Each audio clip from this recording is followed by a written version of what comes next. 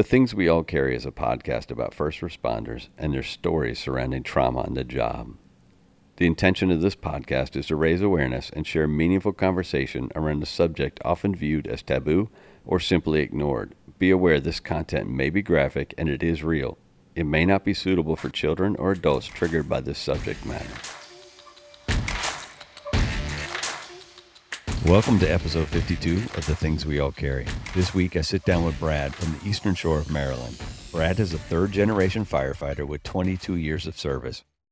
He started as a volunteer and is now approaching 18 years with his career department. In this episode, Brad details his story of post-traumatic growth by shedding light on the topic of mental health.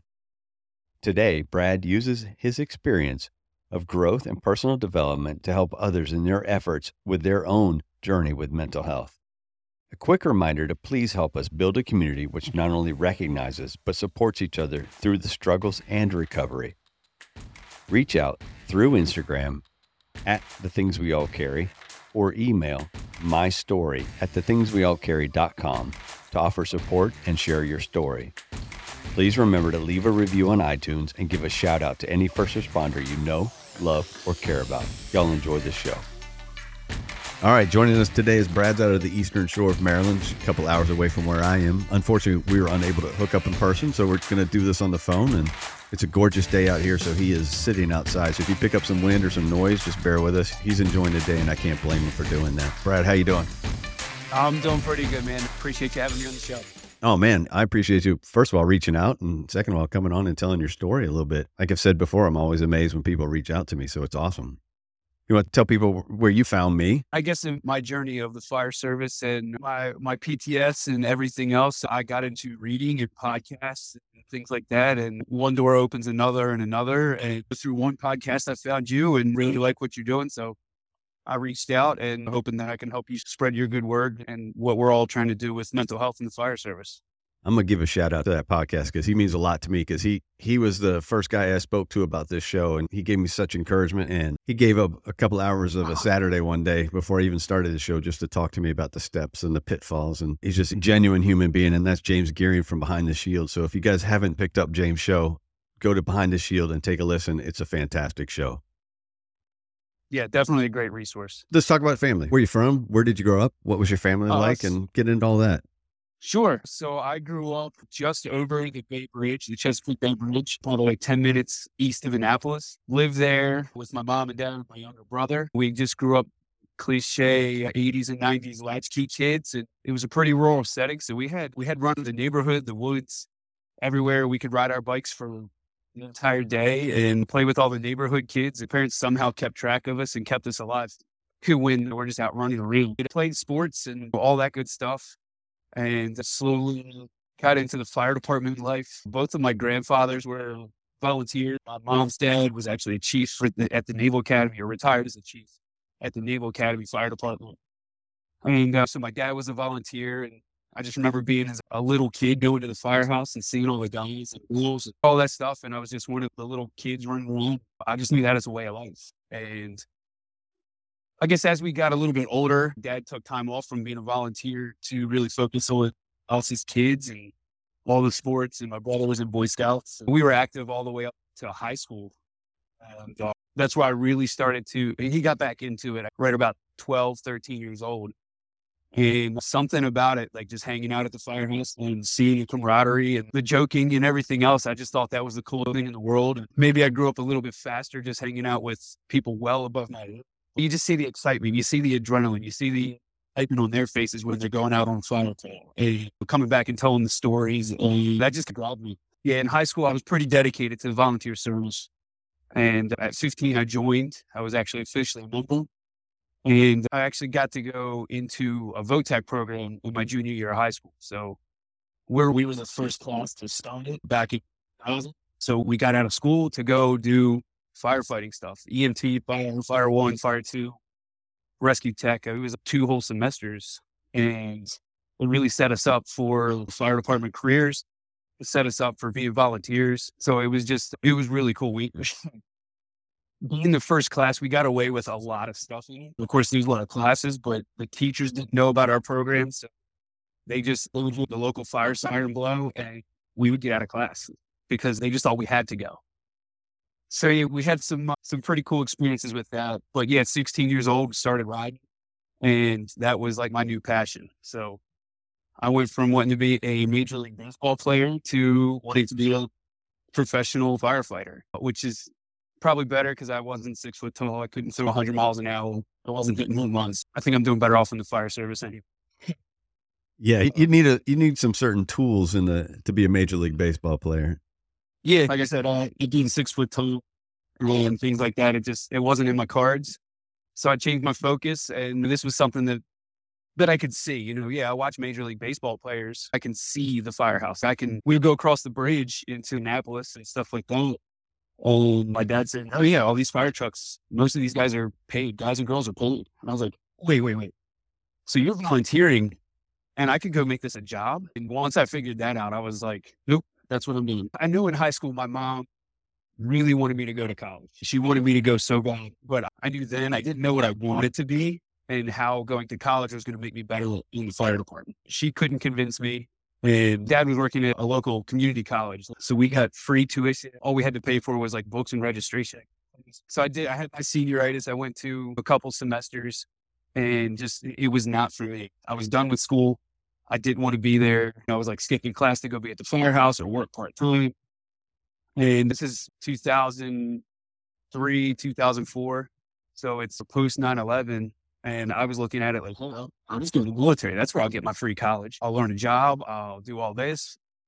But I had about as much convincing my mom and going into the military as she had me going to college. She just kept working and grinding with applying to fire departments. I applied everywhere in the DC area, Baltimore City, all the way down into like Williamsburg, Virginia. I had delusions of grandeur to go down and apply with Myrtle Beach.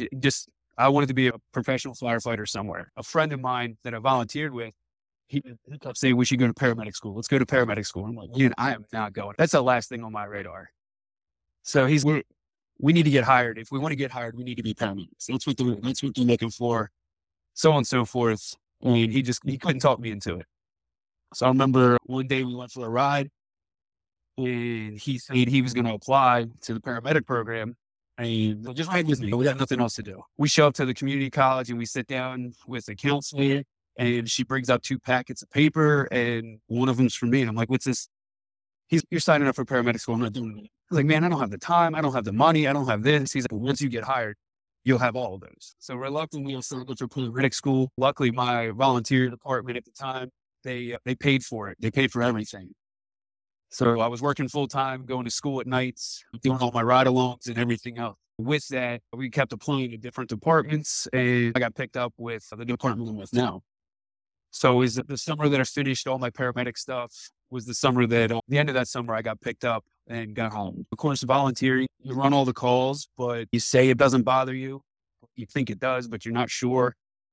But growing up with it, I just realized, I just saw that they were talking about a crash and a fatal. And man, that guy was so messed up. And I was right there. And then everybody's one-upping each other and telling a more gory story. Oh, you had 1 fatality? I had 2. And so for me, it was just, that's how you process that. You just, yep, I saw it. That's what I'm supposed to see. And it is what it is. Yeah, I was gonna ask you about that because that's a theme for the guys and gals I've talked to who joined at 15 or 16 years old and came in as a junior member, and they were seeing these things at such a young age. And I'm sure you saw quite a bit at such a young age.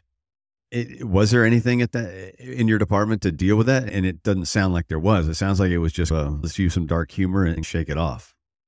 Yeah, I would agree with that. No, there wasn't a process. There wasn't racism. There wasn't that kind of stuff. I think they talked about it, but it was like that taboo. Then it was like, you can do that. Like nobody really addressed it. And I vividly remember the very first nasty fatal crash that I saw. And it happened to be an out of town. It was on the one curve that everybody crashes. And we get there and he's died in the car. And yeah, he was pretty mangled up. But I had to wait for the ME's office. And we just waited on scene until they got there and they took their pictures, did what they had to. And one of the guys was like, all right, kid, let's go. And I'm like, what are you doing? He's like, we got to get him out of the car. I was like, why do we have to do it? He's like, well, we don't, but you're going to. And looking back, I use that now as a company officer and mentoring young people. You can't force them into it. But then it was like, oh, here, I'm getting my rite of passage. I'm getting my first lump or my first experience. And now I can start telling those stories. So it was like my 16, 17-year-old mind. I'm like, this isn't normal. But then that 16, 17-year-old young mind is like, oh, I get a badge of courage. I get a badge or check mark or whatever you want to call it. It's ironic that you talk about that, because I was just yesterday, I was talking to somebody about the fact that in a lot of the parts in my department, when there's there's a suicide or there's even a death by natural cause, and you got to go in, our department, fire rescue goes in and pronounces someone dead. We had the parameters we have to follow to pronounce them dead, but the cops call us in and we pronounce the body. Very often you see someone go, okay, you send a rookie in, unless there's a medic there to do it, but you send a rookie in because it's tedious. It's the boring work, but really, nobody really wants to interact with dead bodies. Sure. So it's funny. So I've taken it, like you said, and kind of taken it to my position when I get to ride the seat. If you get something like that, then I'm going in. I'm not sending the young guy in to do it. Sure. So I think there's a matter of, with leadership, there's a matter of protection at times as well. Absolutely. And so, yes, there's a level of protection, but also you feel like you need to set those people up, the newer people or less experienced, younger, whatever that person is. And you need to set them up with success. Hey, we're going in to do this. If this is something you don't want to see, you don't need to see it. Unfortunately, there's going to be a time in their career where they may have to see it. And there's that added shock factor. So going with what you know and preparing them for it, and then the follow-up after, I think, is the best of both worlds. We still get the job done. We don't tiptoe around the ugly part of it, but we also build these people's resilience and their confidence in it later so that they're not so blindsided. Yeah, and that's a good way of putting it. And there's that conversation around the whole situation, and that is a huge piece of it. I know The other day we had a shooting and it was a suicide, and I know some guys I want to go in there and see it. And I said, I just don't need to add more dead bodies to my brain. Exactly. It's like, we weren't the first unit on scene, and there was no reason for me to go in there. No reason for any of my guys to go in there. It's extra that you don't need up there. You're going to see your own shit. I'm not going to bother with the extra. Sure. Yeah, volunteering, we saw that stuff. I saw some stuff. I did CPR on a guy that I knew for a long time. He was friends with my dad, and neighborhood cookouts and stuff like that. You see him at the grocery store, and I remember doing CPR that was the first time I did a CPR on somebody that I knew. It was sad. But I guess I was taught at an earlier age, like, you didn't put them in the emergency, so you can't really tie yourself to the emergency of the situation. Now you see the man's wife in the grocery store, and you're like, man, the last time I saw your husband was not a real pretty scene. But again, that just goes back into that older mindset of it's part of the job. It's the cost of doing business. So yeah, I guess through my teens, that's where I started to notice that there was less of a shock factor to that, to dead people, to things like that. You're just, it's just another day on the job. Then once I get hired with the fire academy, with my fire department, I'm going through the academy. 20 years old, in the best shape of my life. And now I'm going to an academy where we're doing everything like PT, the classroom stuff. And I couldn't be happier. Most of the older people that had real lives and spouses and kids and real bills and all that stuff, they're like, man, this is tough. And I'm like, you guys are crazy. This is the best thing that's ever happened. And I couldn't be more proud just doing the job. It didn't matter where it was. I was just happy to be doing it. And finish fire school. And because I had my medic, I came right out of school, right out of the academy. Graduation was on a Friday, and I was working. We were on shift work. We were on 24/48. We were going for 24/72. So we started on 24/48, and once I got cut loose to work overtime, I was like, wait a minute. Like, I remember talking to a guidance counselor in high school when I jokingly said that I wanted to find a job where I could make $25 an hour watching TV. And she laughed at me. And I remember the first day that I worked overtime, and I was like, I wish I could go tell her what I'm doing right now. And of course, that's not everything it is. Just to sit there and eat dinner, watch TV, and get paid overtime, I was tickled. So yeah, I was I guess you could say, like, a naive country kid. And now I'm working in Brooklyn Park, which is like just south of Baltimore City.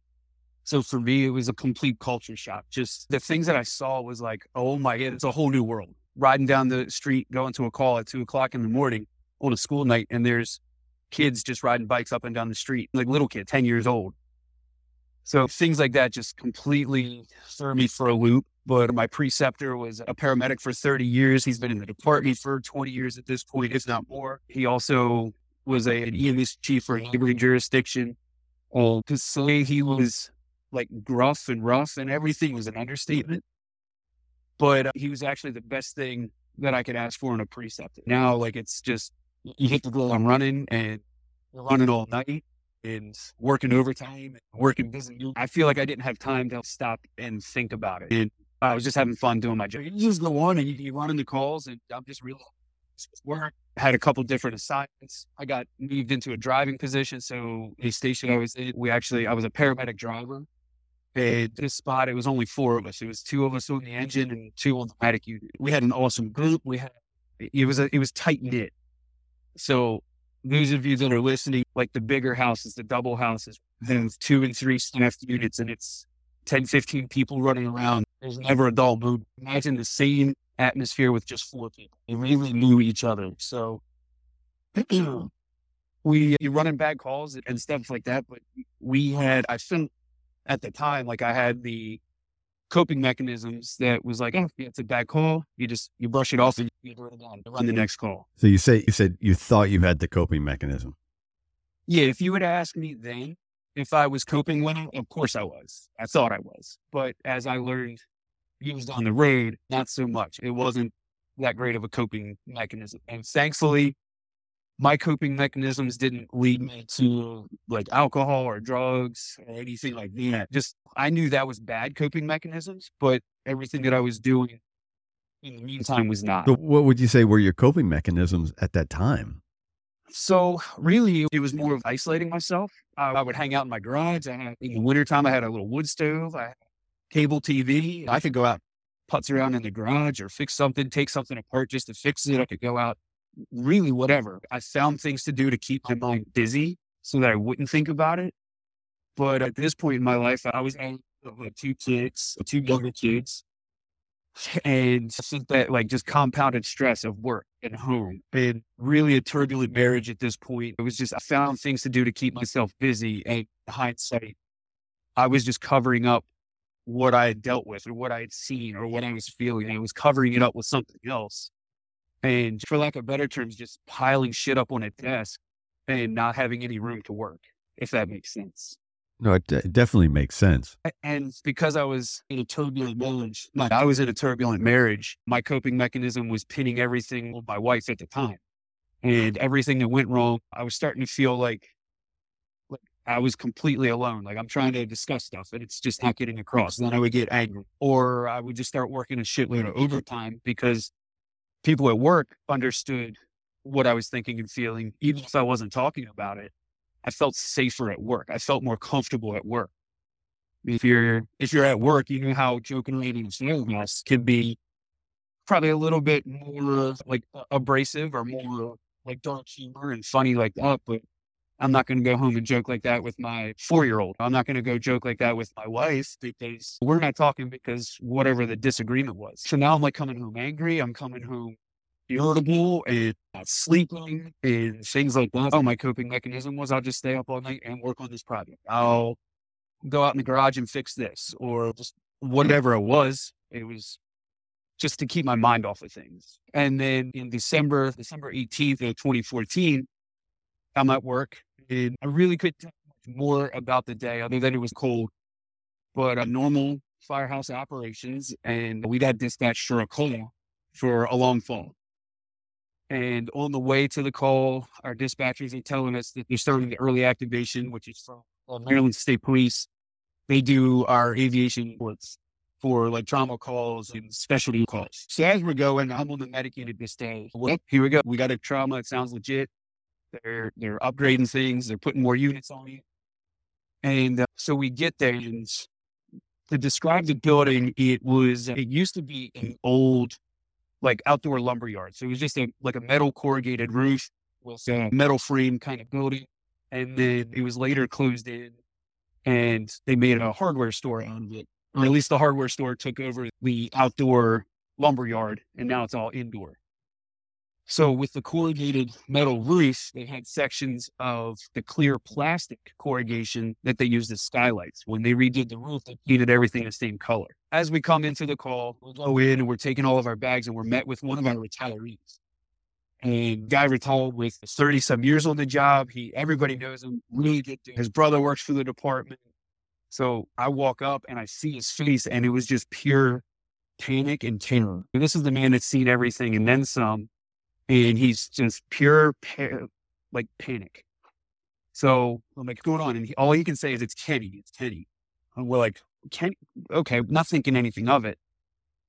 And we walk into the scene and there's middle-aged man laying on the ground, big puddle of blood. We roll him over. We're taking C-spine. We're doing the whole thing. And sure enough, we noticed that. He's actually an off-duty lieutenant, but he works stationed over from us the shift after us. Now, immediately, I've driven a fire engine for this guy. I've worked in his station before. I've worked with him. He works close enough. He's such a good dude. Nobody has a bad word to say about him. But here we are, we're seeing him in a bad way. So for all the medical people out there, go to the chapter on head injuries and just read down all the signs and symptoms. It was there, everything. I couldn't tell you what we did on the call. I couldn't tell you who talked, who spoke, who directed, who did anything.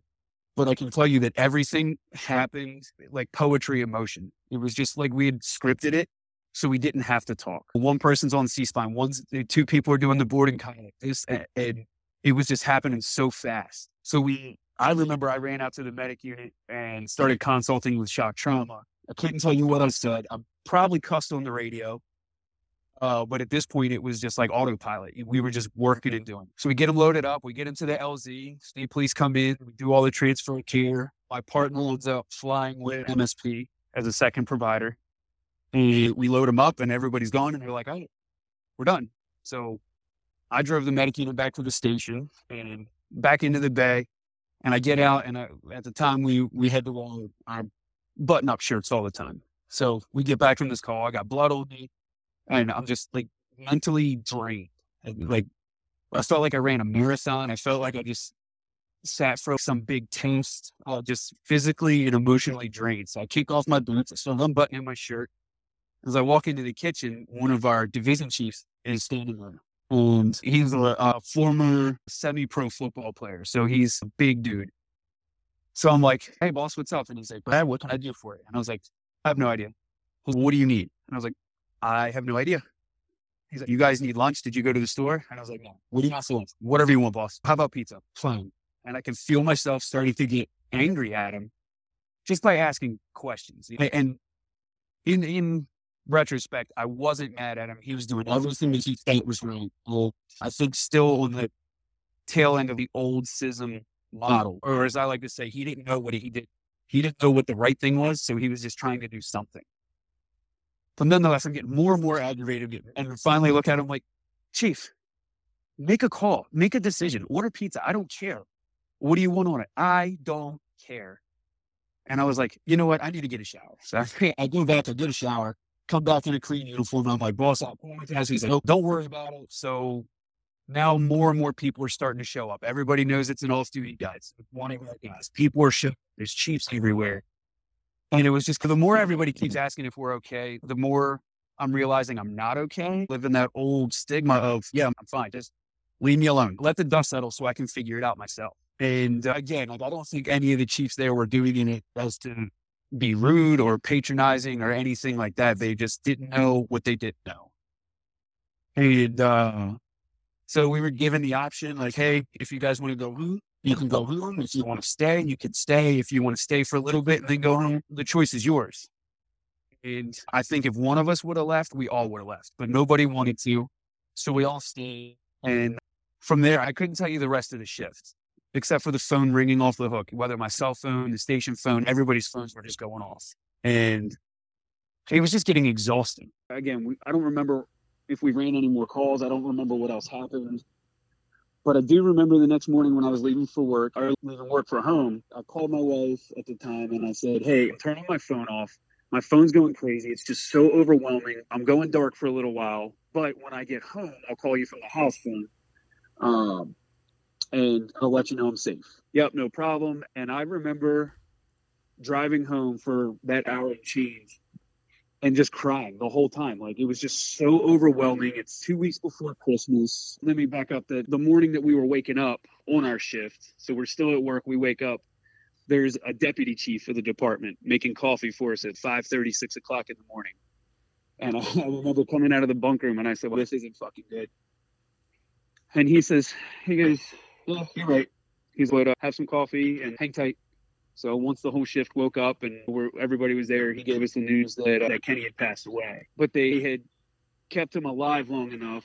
The chief was reassuring us that we did so much that we were able to keep him alive long enough that they harvested 7 organs from him that were able to help other people. As tragic as it was, it's still a silver lining that he was able to help people, but we wanted our guy. We wanted our guy to pull through, like the guy that we knew. Once we got that news, that's when I was on my way home, and I just remember crying about everything. It was just like, it was like somebody had been blowing a balloon up all day, full of emotion and everything else, and it just popped, and it was just there. I got home, I took a shower when I got home, and I didn't do anything. I laid on the couch, I cried all day. It was just like, that was my only way of like really digesting all of it. At the time, I was still volunteering, not where I grew up, but where I live now. And a guy that I was friends with, he was a career firefighter for another jurisdiction. He knew about it, and our plan for that evening was, hey, we're going to go sit in the garage. We'll drink beers if you want to drink beers. If you don't, we don't have to. If you want to go for a ride, we can just ride around. We'll go for a boat ride. We'll do whatever you need to do. This guy at the time, actually, he knew what was up. As a firefighter, he knew what was up and knew that something had to be done, but wasn't pressuring or anything like that. That night, we had a meeting at the firehouse. It was the elections. Those of you that are volunteers, you know how this goes. It's the time of year this place actually does a dinner to get people to come out for the election night. So you see people that you don't see all year round just to come out for the volunteer elections. And everything's over. We're eating dinner, and I'm getting ready to go have a beer with my buddy. And my daughter was running around the firehouse. She slips and busts her chin. So my wife at the time, she's like, you have to take her. I have to work in the morning and you don't. So you're taking her to the hospital. I'm not sitting there all night. And I looked right at her and I was like, I am not going to the hospital. Like, not doing it. I've had a terrible day and I'm going to go sit in the garage and take care of this. And she's, you ran one bad call in your career and you want a fucking pity party. And that probably was more of a dagger into the center of my chest than running the bad call itself. And I remember standing behind myself like an out-of-body experience. And I leaned in and whispered in my ear. I said, if that was my wife, I'd kill her right now.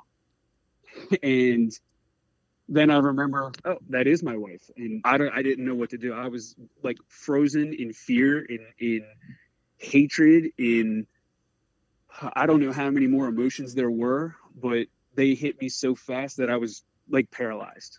So to avoid the whole conflict, I grabbed my daughter, put her in the truck, driving up to the hospital. And I remember calling on the way there where I was more private, but giving a tongue lashing that I've never heard before. Like saying such hateful things and probably like screaming to the point of my voice, like almost bleeding, having a sore throat the next day. And I could have put my finger on it. That was probably the day that I knew my marriage wasn't going to last. But nonetheless, gave my daughter stitches and things just went by the wayside. At this point, I'm more like, I know nothing at home is going to fix anything at work.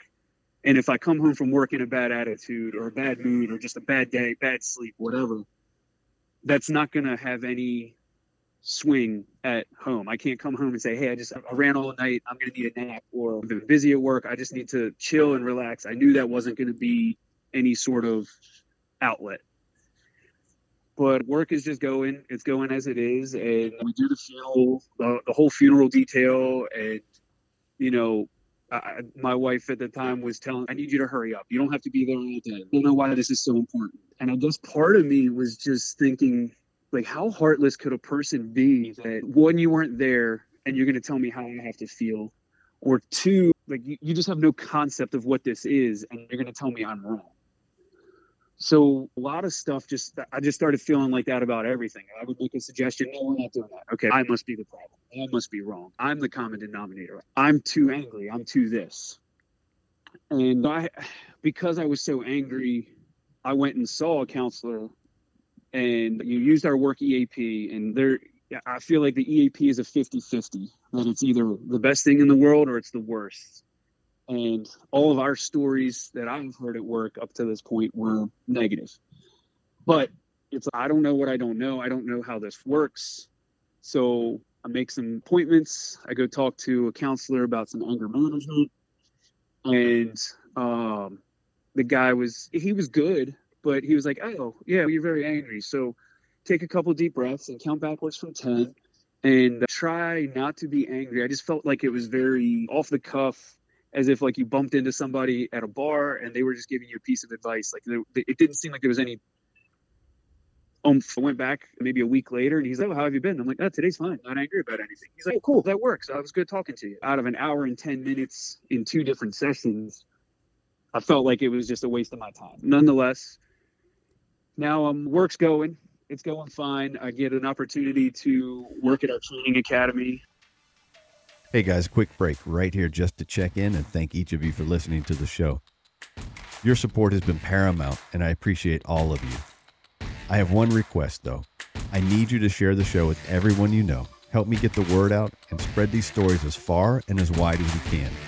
While you're at it, please leave a review of the show wherever you happen to listen. Feel free to reach out to me at any time to share your story, to talk, or to pass on suggestions.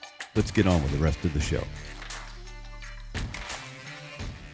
I'm going to break in one second. I'm going to interrupt, and I know I'm not supposed to. I should just let you go. But I want to ask you about something that you hit on that I think is important. So sure. We're going to get back to the training. When the accident happened, when Kenny fell and you guys came back to the station, I remember you telling me when we talked last that you felt like it wasn't your firehouse anymore. And you and I talked about that's very similar sentiment to what TJ back in episode 4 spoke about when they lost a firefighter to LOD in a fire, that it wasn't their firehouse anymore. And I don't think anybody was, I don't know, you can tell me from your perspective in your situation.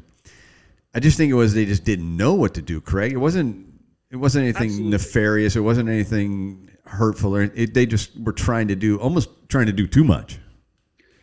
No, totally. I don't think there was any malicious intent whatsoever. I'll explain it later when I get into like my recovery and everything else. But I think they were like, we need to do something sooner rather than later.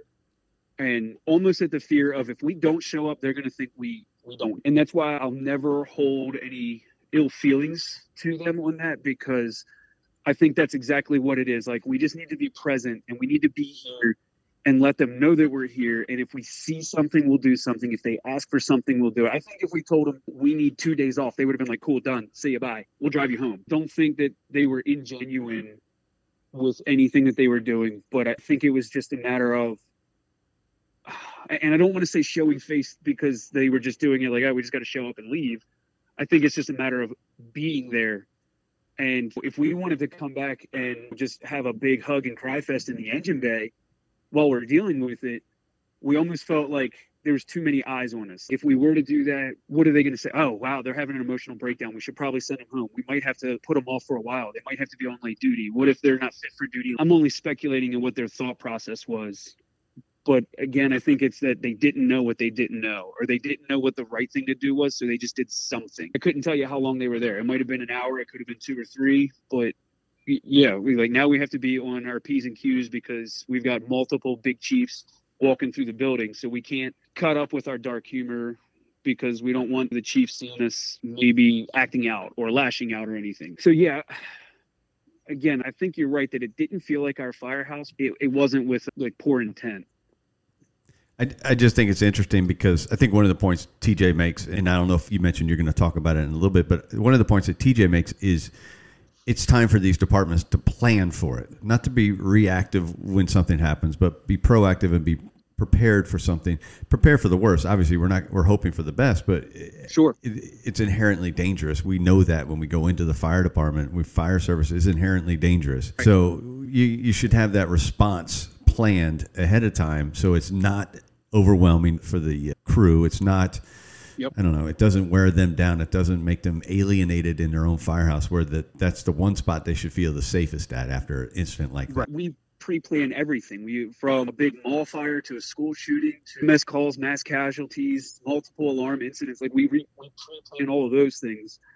And it's time to pre-plan the stuff that we don't do all the time. And that's where I've used my experience, as we'll get into later. I've used my experience to make those things better. So yeah, now I'm teaching at the training academy. I'm working Monday through Friday, and then at this point, my marriage is really on the fritz. We're separated. The divorce proceedings are happening, and for me at that point, that's where I started to really struggle with just me. And what I mean by that is my parents, they're married now for 45 years. Both sets of my grandparents were married for 65 years.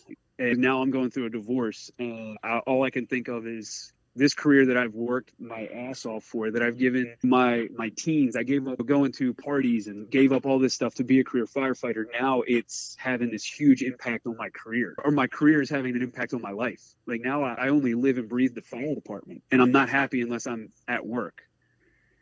And now, all that being said, I'm really glad I went through my divorce. It needed to happen. It would have been a very turbulent lifestyle for me for a long time. And so it was a very double-edged sword, that I was pissed off and upset and scared because I'm going through a divorce. But I also knew I didn't want to be married to her. It was making me a bad person. And being at the training academy was actually really good for me. It kept me busy Monday through Friday, and it was doing what I really loved. By this time, I've already been certified as a state instructor. So I'm teaching with the VOTEC program that I was the first class through. So that's a pretty rewarding aspect of it. Now I'm teaching at the training academy and really just loving it, having a blast. So I was good at work again. I was back on top. And as life goes on, you're getting back into the dating pool after divorce. It was that fresh stuff. I thought, hey, things are getting better, but then it's like the same things are popping up. I'm irritable. I'm like hyper vigilant. I just feel like everything, if things don't go right, it's all my fault. I did something wrong, even if I had zero control over it. And so a couple failed relationships just from my emotional instability. I started looking at counseling again. And I'm like, okay, my first marriage didn't work. Now these relationships aren't working.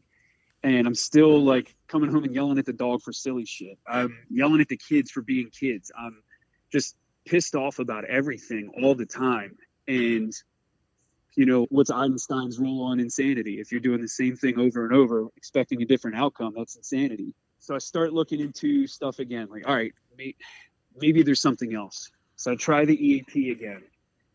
And this time it was just for general counseling. And I meet up with a new counselor. And when I walked into her office, actually, it's like an office in the back of her house, I judged that book by the cover. And I'm wrong for doing that, because I walked up and I was like, this is some hippie crap. This is earthy crunchy. This is just, let's light some incense and talk about our feelings. And I was like, this is not going to work for me. She is not going to get this.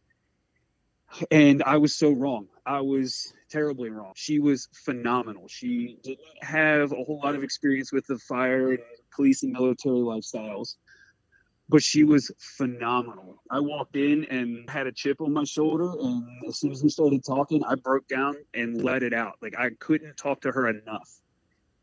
And so, yeah, she pulls things all the way back from the past. She brings the stuff from the current. It was just ways of talking about things that really changed my paradigm on everything. And I had 4 sessions with her and could not wait to go back and talk to her. And unfortunately, with our EAP, you only get 4 sessions, and then you have to either play the system and say that we're going to go and talk to the same person about a completely different thing and continue the old conversations, or you have to go completely out of the network. So unfortunately, she didn't take my insurance, but she said, listen, you're in the right direction, but you need to keep going.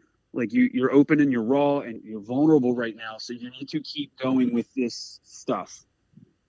And I was like, yep, okay, let me see how I can get this to work. And then the EAP system failed me in that I was trying to get back with the same counselor, but it was too many hoops and red tape and all that crap. So I'm like, you know what? I've got this book on complex PTS. Let me just read that. I just started looking at whatever self-help resources there were. So I'm reading this complex PTSD book, and it's a little workbook, and it's helping reframe some mindsets, and things are looking good. Now I'm starting to read really whatever I can get my hands on in that mental wellness, mental health like genre, just anything like that.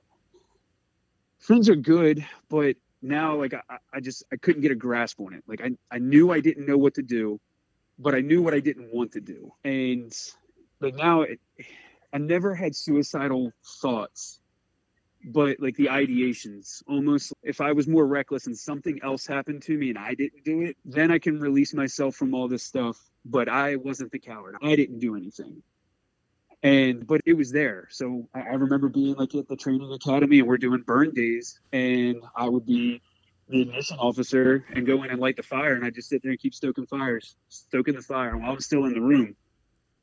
And one of my fellow instructors came in, and she grabs me, and she's smacking sense into me, like, what are you doing? Like, you're burning yourself. Like, your shoulders are red. Like, you got blisters now.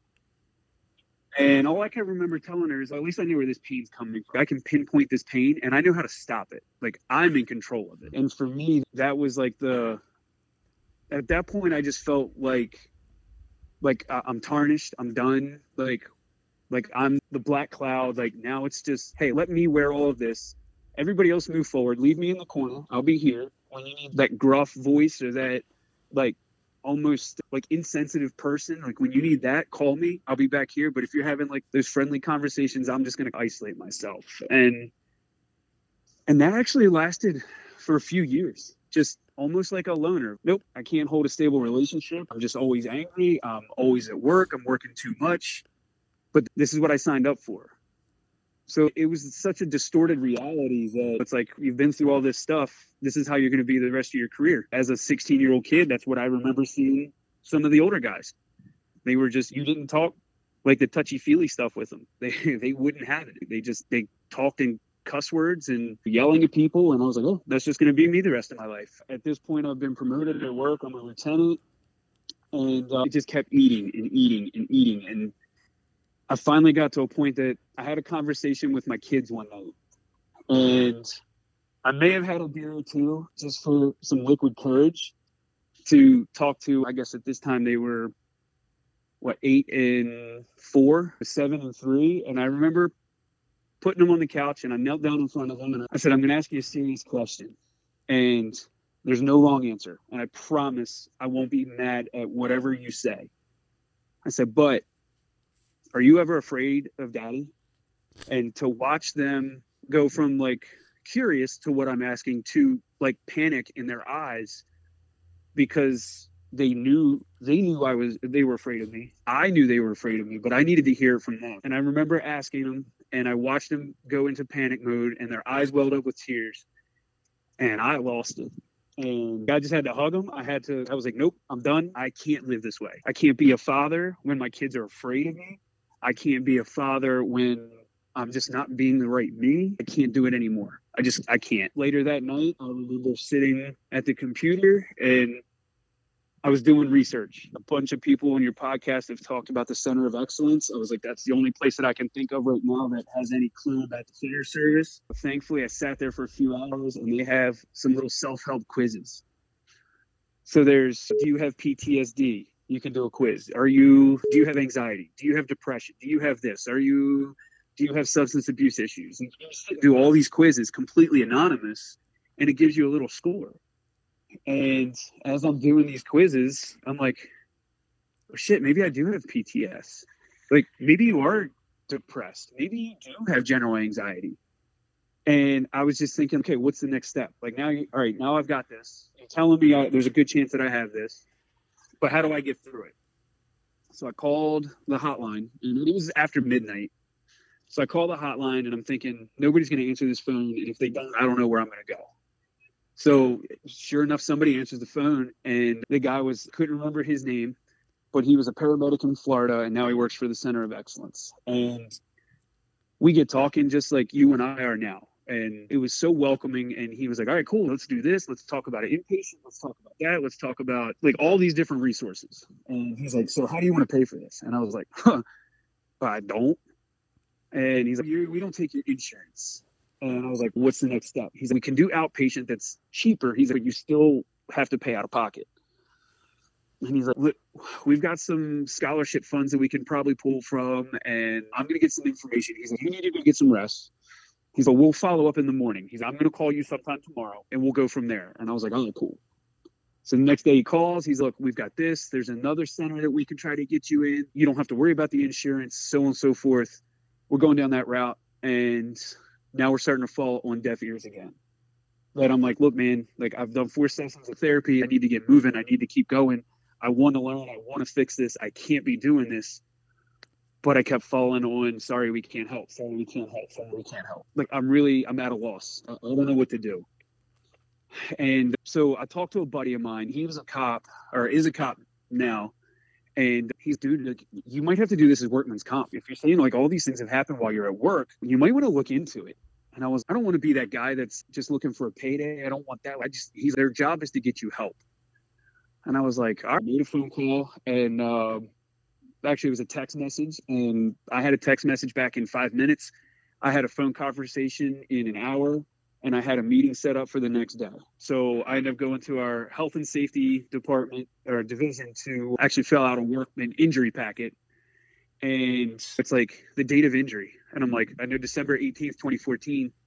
And they're like, you have to have at least 3 for it to fall into a PTSD workman's comp injury. And I'm like, all right, great. Now I got to go sift through all these other calls that I have tucked away and buried for the last 10 years. Now you got to rehash them and talk about them again. But I'm like, look, whatever.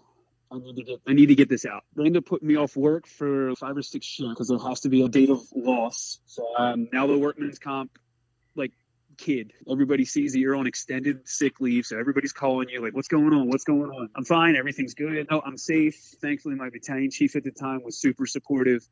The battalion chief that was in charge of health and safety at the time was insanely supportive. He texted me every other day to make sure everything was good, make sure I didn't eat. So I go to a regular doctor. She prescribes me sleeping pills and pills for anxiety. Because with her diagnosis, she's like, yeah, I'm saying you have PTSD. At this point, I'm like, when I say sleeping, getting 2 power naps in the middle of the night, and I could probably sleep all day. She's like, all right, maybe it's anxiety, maybe it's this. She hands me a bottle of sleeping pills, and this is when I have a little issue with it. She hands me this bottle of sleeping pills, and she's only take half of a pill. She's don't take any more than a half a pill, and make sure you have 12 to 14 hours to sleep and you don't have anything else to do. And as I got in the car leaving, I'm looking at this bottle of pills. There's probably 100 pills in there. I was like, you just told me that I probably have PTSD and I'm depressed and anxiety, and you're going to give me this bottle of sleeping pills and say, don't take too many. And it baffled me for a while. And thank God I was not in a substance abuse situation, because if I was, that would have been tragic. So it goes a couple of days. I'm like, I'm not going to take these sleeping pills. I'm not doing it. I'm not taking any. And I guess just from being so anxious of it, I was not sleeping at all, maybe 15, 20 minutes a night. And so in that first couple of shifts that I was off, I was like, all right, I'm taking half a sleeping pill, and it helped me sleep. And I slept from maybe 7:30 one night till like noon the next day. And I felt like absolute shit. So I was like, nope, dumped them all out. I was done with them. I wasn't taking any more sleeping pills, just completely trashed them. And I've just seen in the EMS world what an injury with prescriptions can do. And I was like, I'm not going to be that story. I also get linked up with a new counselor who does only fire, police, and military. He's got a pretty extensive career. And same thing, I quickly judge this guy by his cover. He was an older Jewish guy. He actually turned out to be really awesome. Like, he was a counselor that would sit there and cuss with me and everything else. He knew how to talk to firemen and police and everything else. So I see him for 6 months, and I'm learning so much more about me. I'm learning about like better coping mechanisms. I'm learning just to go read. So at this point, I'm now reading a ton of stuff that's helping me just change all of my mindset on everything. I'm reading leadership books. I'm reading mental health books. I'm reading everything. I can't get enough of them. So now, like all the workman's comp stuff, that's all done and over with. And the chief that was in charge of health and safety reaches out again and he's like, hey man, like, how are you doing? What can we do? And I was like, look, if you got time, I'd like to sit and talk about this process on how we deal with these kind of things. Now that I'm on the positive side of it, it's actually a whole lot easier to talk about. Now I realize like there shouldn't have been any stigma behind talking about it. I should have never been scared or worried for covering this up for years. It took me 4 years from Kenny's accident to me getting a diagnosis and getting true treatment. And Chief, an ounce of prevention is worth a pound of cure. I said, if I can keep somebody from going down this road, or at least supporting them while they are going down this road, it's going to be exponentially better for everybody. And he's, you know what? He's like, I was waiting for you to call me. He's because I think you handled it, and they're very open about it now. And he's like, what do you think about getting on the peer support team? And I was like, what do we do? He's like, handle like stressful stuff, and you know, when you have the bad calls and we do the SISM. And I was like, I can tell you, my experience with it wasn't that great, and it wasn't because of the people and they didn't do anything, but I feel like there was nothing there for them to do. And he's like, we've got all this new training. We've got these new courses that we're taking. We've got new people running it. He's like, and we're looking at a more proactive aspect. So I'm like, yep, I'm in. And I got to take the training. We actually do it through the ICISF and through the IAFF, the IFF peer supporter, and those classes. And they're great. The ICISF teaches theirs more from a layperson SISM model, and not so much fire, police, military. We use it to the fire department's advantage. We tweak our little bits so that it does fit in the fire department. And those of you that have taken the IFF peer supported class, you know that's run strictly for fire department personnel. So we take the best of both of those and mash them up together. And our peer support team has designed or coined basically the hybrid model. We also teach mental health first aid to all of our new recruits. We're starting to teach it in paramedic research, and we're starting to go see seminars and courses and clinics and things like that where we can get extra training and bring it back to our members. So with that, I get on the team, I'm starting to go on call outs, and just by me telling my story, when you hear somebody at the station that's starting to everybody that's listening that's sat at a firehouse coffee table, you can see that one person that's something's not right. Something's off. Like they're arguing with their spouse and they're having trouble at work and they're just always angry and they're saying they don't sleep and that they're doing this. And I've used that to like, hey man, hey, you got a second? Are you okay? Everything good? And I had a 3-strike rule on that, right? So all the fire, police, military people that are listening to this, if anybody ever says, hey man, are you good? What's the first answer? What's the first answer, Stat? Oh, I'm great. Yeah, I'm great. And it's no, you're not. How you doing? Told you I'm fine. And then I give them the second. It's no, but really, how you doing? And they know that they know. They can. It's like that unwritten thing. You can see it. So when I get the third one, and I'm like, no, really, how you doing? And they're like, man, I just got a lot going on. I'm like, cool. I got 2 years. Let's go talk. Have you ever heard of Skulls for Hope? Yes, actually. Yeah, it was on one podcast. Yeah. So I don't know if you remember that part in his podcast because he humanizes that question. Instead of saying, how are you doing? He'll come to you and say, how's Brad doing? It humanizes the question. It personalizes that question, and it takes it makes it so specific that you tend to answer it a little more openly. Yeah. A lot of the stuff that we started learning where you can't be too forceful with people, you'll push them away. But the fire department's built on all type A plus personalities, right? And we're all fixers. We all know how to fix all the calls that we go on. That's what we're trained to do. We're trained to go and take charge and control the scene and make everything better. But unfortunately, we don't know how to do that for ourselves. And that's where I really grasped onto it, is that, man, if only I had this stuff to talk about and people that I could talk to about it that I trusted and resources that I could read that were vetted and things like that, that it would have saved me years of grief. So by me learning these things on my own and just like chewing through books, that actually my guys on my shift, they laugh with me and they joke about it. Like, what book are you reading this week? What book are we? They're going to hear about it at the dinner table, at the coffee table. They're going to hear about the podcast that I listen to. The paramedic on my shift, he jokes. He's like, I think every time you give advice, you say, in this one podcast I listen to. He's like, it's the new, this one time at band camp kind of story. And I said, if it helps, if I listen to it and it helps somebody else, then it's not, you can pick on me all day long. Pick on me all day long and leave somebody else alone. But if the person that needs to hear it hears it, that's all I need. And so, yeah, that's where I took it. I'm now a team lead for our peer support team. And I coordinate call outs that happen on our shifts. I coordinate, sometimes it's coordinating off-duty things. Once we make a touch on something, once we're there and we're involved with it, now we just keep that continuity. We work with our neighboring departments and things like that. We've been called out of county to go help.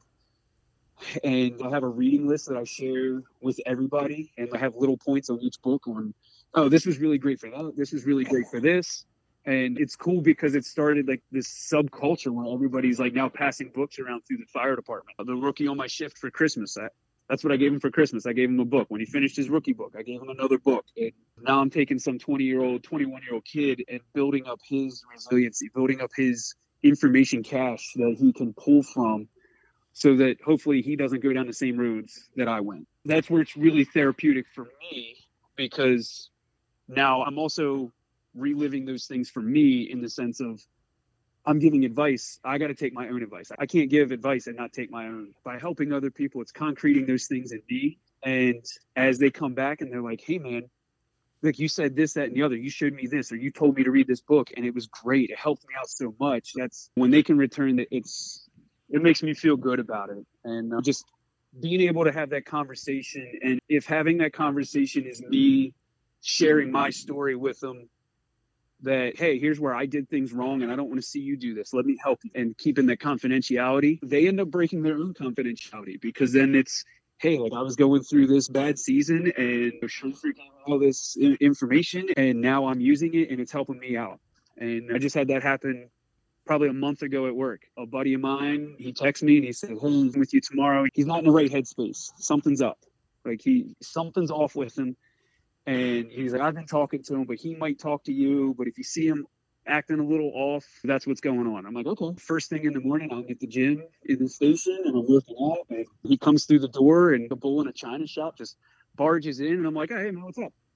And he's like, you got a minute? And I'm like, I got 24 hours, man. What do you want? He's like, I'm just not feeling it today. And I'm like, you need to go home? He's like, no, I'm good. I'm like, if you want to close that door and let it rip, tell me what's up. He's like, and just spills his guts about all this stuff. And he's like, I made an appointment with this counselor and I don't know, I'm kind of worried. And as soon as he made that comment that I made an appointment with a counselor, I got up from what I was doing. I walked over and I gave him just this big bro hug. And I'm like, man, I'm so proud of you. And he was like, and he looked at me and he's like, what? And I was like, that's the hardest part. I was like, you just made a phone call, made an appointment. Like, you're good. Like, you're going to be making so many better decisions. Like, you don't even know. I'm so excited for you right now because I know that's how I felt. Like, you have to go in and trust the process. I was like, don't judge the book by the cover, because that's what I've done a couple times. I was like, go in and let them do their thing, and you're going to learn so much about yourself. You're going to feel like a whole new man in no time. And I'm like, look, man, I'm telling you right now, you call me whenever. If you want me to go with you, I will. If you want me to sit with you, like whatever you need, I want you to go through this journey. Like, you have to. I was like, comes from line of firefighters in his family also, and he's a damn good fireman. He's a good driver, and like everything about him, he's so awesome. I'm like, dude, you're gonna be so much better at everything when you go through this. And the day he went to his appointment, he calls me and he's like, man, I'm going in. I'm nervous, and I'm like, dude, don't be nervous. The water's fine. Come on in. And he called me like 2 hours later, and he was like, dude, I'm hooked. I'm on the peer support team. I want this. I want to tell my story. I want to help people. Because I felt like I was so covered up, like I was hiding from something that I didn't need to hide from. He's like, now that somebody's like listening to me and all this. So that's where I've really taken my journey, is that we had this antiquated CISM model and we just weren't using it to its full capacity. We were using it a reactive tool instead of a proactive tool. And we start talking ideas and we spitball these ideas with all of the peer support members. And we've actually brought in health and safety. So we are turning it fitness and sleep and mental health and mental well-being and stress first aid. And we put all these things together and we use them synergistically. Like they all mesh together, and that's where we're really taking it. And one of your other guests that you just had is Sweeten. I went through his 62 Romeo program, and I praise it. I'm telling everybody about it. We do everything poorly in the fire service about sleep hygiene, running calls, just burning our candle at both ends. We're like, that's one of the reasons we're all getting cancer too early. That's one of the reasons we're having a lot of mental health issues. Once we get our sleep under control, we're going to be moving forward light years. And so once you see how all of these things are tied together in this giant web, we're going to make the fire service that much better. We're going to get every ounce of progress that we can put into it. We're going to get it all out, and it's going to be so much better. And so just listening to different podcasts, I've heard this one, and then I'm like, oh, I really like how that was. And just like now pulling it all, if we can have as many resources available to us for all these things, we can keep people from going down the ugly road that's there that we've been doing for generations in the fire service. But now, since it's more the buzzword, like now's the time to really capitalize on all that and spread that word. So I want to back up a little bit and talk Sure. about a couple of things you spoke about, the things you've done since being in therapy, basically. And you talked about that you're providing mental health first aid to the recruits, correct? Correct. What does that look like when you present to them? So really, it's a course that was developed that does exactly that. You can use characteristics of people in the green zone, the red zone, the orange zone, things like that. So when you see people getting closer to crisis mode of that person that's not sleeping, that's binge eating or not eating at all or drinking or using really negative coping mechanisms, we can start to see that and then bring it back into the resiliency of just being aware. So we teach them, okay, the green zone is you and I having a good conversation today. And you seem pleasant, you seem happy, you seem like things are going well. Like you're the green zone. And I don't want to say I'm not worried about you, but it's not a dramatic priority. And then as you see people, wow, I see Brad showing up to work late. He's never done that before. I see him staying up all hours of the night. That's usually not like him. He used to work out all the time, and now he's not doing that. He's been on a really strict diet. Now he's eating like crap all the time. Like when we start to see these characteristics that people are changing from their normal, that's time for us to step in and almost do that buddy. Every firefighter says it to every other firefighter. Hey man, call me if you need anything. This is our time to reverse that and say, hey, I've noticed this about you and I'm really concerned. And that's what we do with the mental health first aid. And not being clinicians, we can't really step in and say, hey, I think you're depressed. I think you're this. All I can do is step in and say, hey man, I'm concerned about you. Like I'm seeing these things and that's not like you. Like I'm concerned that these might be deeper issues. And I'd like to see if maybe we can talk about some resources to help you do that. Sometimes, most of the time, what I've found personally is that those people just need a cathartic release. They just need somebody to vent to. Like all this stuff is going wrong and I just need you to hear it. And this is why it pisses me off. And I take a line out of Colin Powell's book. And one of his points of success is get mad and get over it. Sometimes that's all we need to do. We just need to vent and be angry and be heard. And then at the end of it, you feel so much better. So it could be that bad call. I could come home from Kenny's call and be like, it sucks that it's the 2 weeks before Christmas. It's this, it's that, and yada. And we did everything we could and it still didn't happen. And yada, and I would just go on. And then have your accountability partner say, you're right, man, that sucks. And sometimes that's all you need to hear is that what you're feeling is valid. And that's what we really push with that mental health first aid. If it gets to the point that, hey, man, this is above my pay grade. I'm not a clinician. I'm not a psychiatrist. I'm not a doctor. I can't help you anymore, but I can help you find resources. That's what we really push home. The other thing we talked about, and I don't think you've mentioned it yet, is the app that your department purchased. Yeah, actually, we just launched that in December.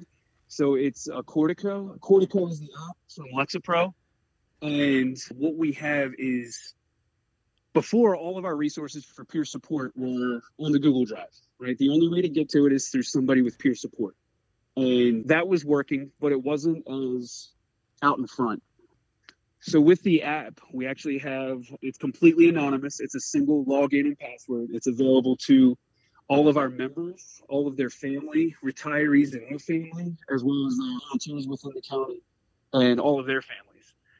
And you go in and you have right up front is a get help now. So if you are in crisis and you need help immediately, it sends you to a hotline that links you to help immediately. There's so many resiliency portions inside the app. There's things to help with sleep, like sleep sounds, ways to get good sleep hygiene, like what we should be doing, what we shouldn't be doing. It has all the team members on peer support, all their contact information. It might be news to some people, but I'm not everybody's best friend. So if they go on there and they don't want to choose me, but they want to choose you, they have that ability. So there's that. And the best part is it's completely anonymous. And in the first 15 days that we had it launched, we had 300 downloads. It does track the uses, or the other way we call it is like touches. So if you go into a certain part of the app, it'll track that somebody is there, but it doesn't track who it is at all. And looking forward to seeing the numbers as time goes by. But it's another thing that we put out there. And I know for me, listening to the podcast was my anonymous way of getting some sort of talk therapy just by listening to other people. It's still talk therapy, but like I can listen to it on my own time in my car, my truck. Like I have an hour ride to work, to and from work. So I have plenty of time to sit and listen to the podcast, and nobody has to know. Nobody knows what I'm listening to at that time. So the anonymity is huge. And if you have the ability to look through this app anonymously, like I did through the Center of Excellence website that night, if you have that ability, it takes that fear factor out of it. Like now you can do it without people knowing. We're really hoping that the numbers are climbing, and that report should be out soon for the month of January. So awesome. When you get the numbers, I'd like to hear what you guys find, and absolutely, and just where you go with it from here, because it is just for your department, correct? So yes, the app that we have is just for our department, but there's major departments across the country that are using it. Okay. Yeah, big departments. I don't remember exactly what they were. I want to say a couple in Texas, a couple in California, like big major departments that are using it. And I think there's even smaller departments, police departments and things like that. It's not designed specifically for our department, but it's like a canned app that can be titrated to your department. Understood. So. Okay, cool. All right, we're coming to that part of the show where we're going to talk about the final two questions. Sure. And we're going to go with an everyday carry first. And a couple of times on this show, I've gone almost every time on these episodes, I've gone into why I call it an everyday carry. So what is something you can't leave home without, that you feel naked? I got to steal a line from a couple of the other guests that you've had. I have my daughter's footprints tattooed on the inside of my arms. And that way they're always under my wing, even though some days I want to strangle them. You know how kids are, but if it wasn't for that night where they were brutally honest with me, I don't know where my path would have taken me, because they helped push me to where I am. They will always be there. This is funny because tattoos are quickly becoming one of the favorite answers, and it's obvious. You can't leave you can't leave your house without your tattoos on. I almost feel like I need to just say, all right, tell me your favorite tattoo, and then tell me your everyday carry. So I might have to change this question up a little bit, sure. And because I think any of us I don't know what the numbers would be, but that the book Tattoos and Trauma obviously explain why we do it, why we get these tattoos, and anyone that's been through something in their life probably has something to show for it on their skin. Yeah. So you gave me a list of books. Now I'm going to limit you, and I know that's going to hem you up a little bit, but I don't care. It's my show. That's right. I'm going to limit you to one book that you're going to suggest to the audience, and then if it's a book that's already been suggested, I'm going to pick one and ask you to describe it for me. Perfect. I don't think this one's been picked on your list. Ego is the Enemy. Okay. No, it hasn't. Go for it. So I liked it because it's multifaceted and being helpful. I liked just being in the fire department with a bunch of ego-driven people, being in type A personality environment, and really going through the PTS side of life. I really had to put my ego on a shelf. I had to stop. I had to realize that I didn't have all the answers, that I didn't know what to do. That I really had to put that aside and then dive into listening to other people. I think for a leadership book, it's great. I think as a self-help book, it's great. And yeah, that would be one of my top 5. But obviously today it's my top 1. But I had 2 in mind when I looked at your list that jumped out at me. Okay. And The Mission, the Men, and Me. Oh, another great one. And that's by, what's his name, Pete Blabber? I'm not sure how to pronounce it. I'd have to look that up. I have the list in front of me, and it's spelled Okay. Blaber. So I'm not sure how to pronounce it, but tell me about that. The mission of Men and Me is, I guess, like the old adage, horse gun soldier. If you know, as a company officer, the chief has set forth her expectations, and it's not about what I want. It's about what she wants, or whoever your fire chief is or police chief. They've set the mission. If we all work towards the mission, then it's all a team effort, and we move forward. The men or the men and women, as a company officer, I have to take care of them. I'm not driving the fire engine. I'm not pulling the hand line. I'm not in the back of the medic unit. They have their jobs and their responsibilities. My job is to make sure they have everything they need to do their jobs, whether that's training, tools, equipment, time off, you name it. I have to take care of them first, and then me. So unfortunately, in the peer support world, we like to revert back to those that have flown, and they talk about the oxygen mask. They always say, put your mask on before you help anybody else. So unfortunately, the mission to Men and Me goes again. It's a little counterintuitive in that aspect. But when you see the mission and you see the men and the women working, then there's less that you really have to take care of. And if you take care of the men and the women, they will take care of you. I could probably write a book of little one-liners and how it pertains to the peer support world. And one of my favorites is from Teddy Roosevelt. They don't care how much you know until they know how much you care. So if you take care of your people, will take care of you. And so that's why the mission Men and Me works. If you take care of them, they will take care of the mission. They will take care of you, and everything's synergistic. All right. The next one that jumped out at me was no time for spectators. Again, that's another one of just, I think it preaches to all those go-getters in the fire department that wars don't wait for us to be ready. We have to train. We have to practice. We have to be ready because the fires don't wait for that. The bad calls don't wait for that. So it's very much about being forward in what you're doing. And I like to say that really separates the ones from who's here to be a firefighter and who's here for the free t-shirts. Who wants the free t-shirts and the half off their Chick-fil-A? We don't have time for them. We have to be proactive all the time so that we can be the best people for the job when the time comes. Perfect. I love it. I'm going to link to all those in the show notes when the show comes out. I'm looking at a few weeks from now dropping this show. So I've got my 50th show planned for next week. So I've got something coming up. I'm actually going to sit down and record it right after we get finished talking. And then a couple weeks after that will be your show coming out. Very cool. I appreciate your time. It's been a great conversation, and thanks for reaching out to me, and thanks for jumping on board with what I'm trying to do here. Yeah, no, I'm glad I could be part of it. I appreciate you having me on, and just like seeing all this stuff coming out of the shadows and being more proactive. So I'm glad I could help. Look, keep in touch, man. Let me know how the app does. Let me know how things are going. And you're right up the road, basically. And I've got another guy, Kevin, is out there that I recorded early on in the podcast, and he's on the Eastern Shore as well. So maybe we'll have a little Eastern Shore reunion out that way sometime, and we can just get together and talk. So. Sounds good, man. All right. I appreciate you. Go enjoy the rest of your, Monday? I've lost track of days again. So go enjoy the rest of your day. It's beautiful outside, and we'll talk to you later, sir. All right. We'll talk to you. All right, man. Take care. We're out. Thanks for listening to another episode of The Things We All Carry. Head over to the website, thethingsweallcarry.com, for show notes, resources, and to sign up for the newsletter.